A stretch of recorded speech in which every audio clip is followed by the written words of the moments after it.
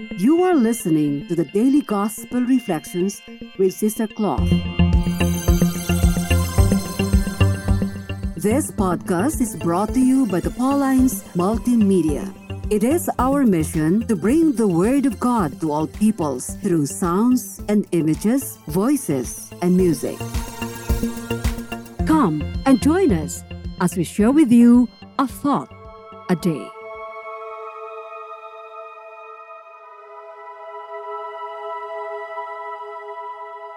A reading from the Gospel according to St. Mark chapter 3, verses 22 to 30.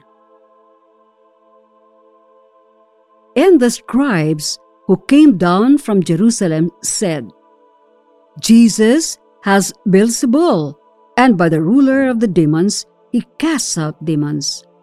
And Jesus called them to him and spoke to them in parables. How can Satan cast out Satan?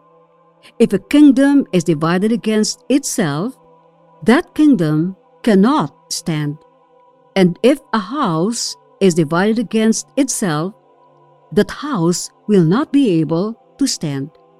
And if Satan has risen up against himself and is divided, he cannot stand, but his end has come.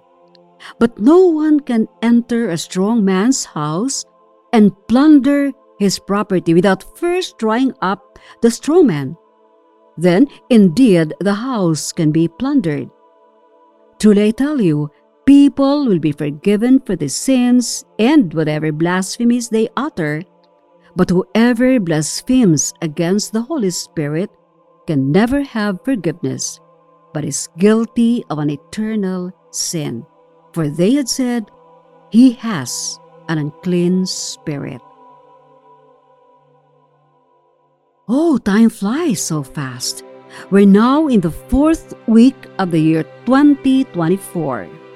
Hey, did you hear that? The scribes accusing Jesus of being possessed by the devil? He has Beelzebul, and by the ruler of the demons, he casts out demons. Isn't this a typical case of character assassination? Imagine considering the works of Jesus as satanic. And who were these critics of Jesus? The Gospel says, the scribes who came down from Jerusalem. But to think that the scribes then were theological and canonical specialists. One spiritual writer says that possibly they had been alerted to Jesus' ministry by some of the Galilean Pharisees. The Jews regarded the Pharisees as experts in discernment and exorcism of cases of demonic possession. So, these critics of Jesus may well have been able to tell if the works of Jesus were satanic or if Jesus was indeed possessed or not. We're not surprised, though, because the scribes and the Pharisees never said anything good about Jesus during his ministry, or rather, during his entire public ministry. So, what could we expect? One question comes to my mind now. Why do we dislike certain people? For no reason sometimes. For us, they're like volcanic craters that we try to avoid instinctively.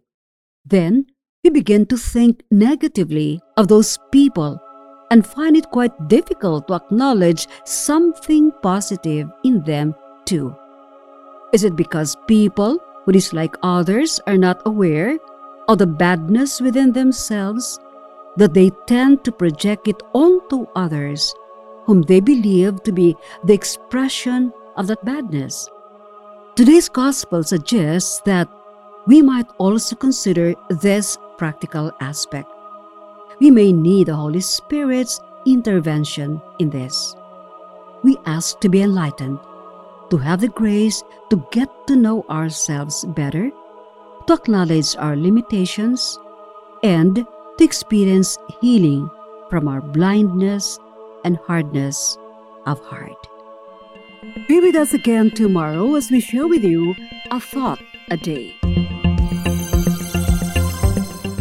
Meanwhile, you can follow us and listen to other Apple and Google podcasts on Spotify, produced by Pauline's Multimedia. Have a good day.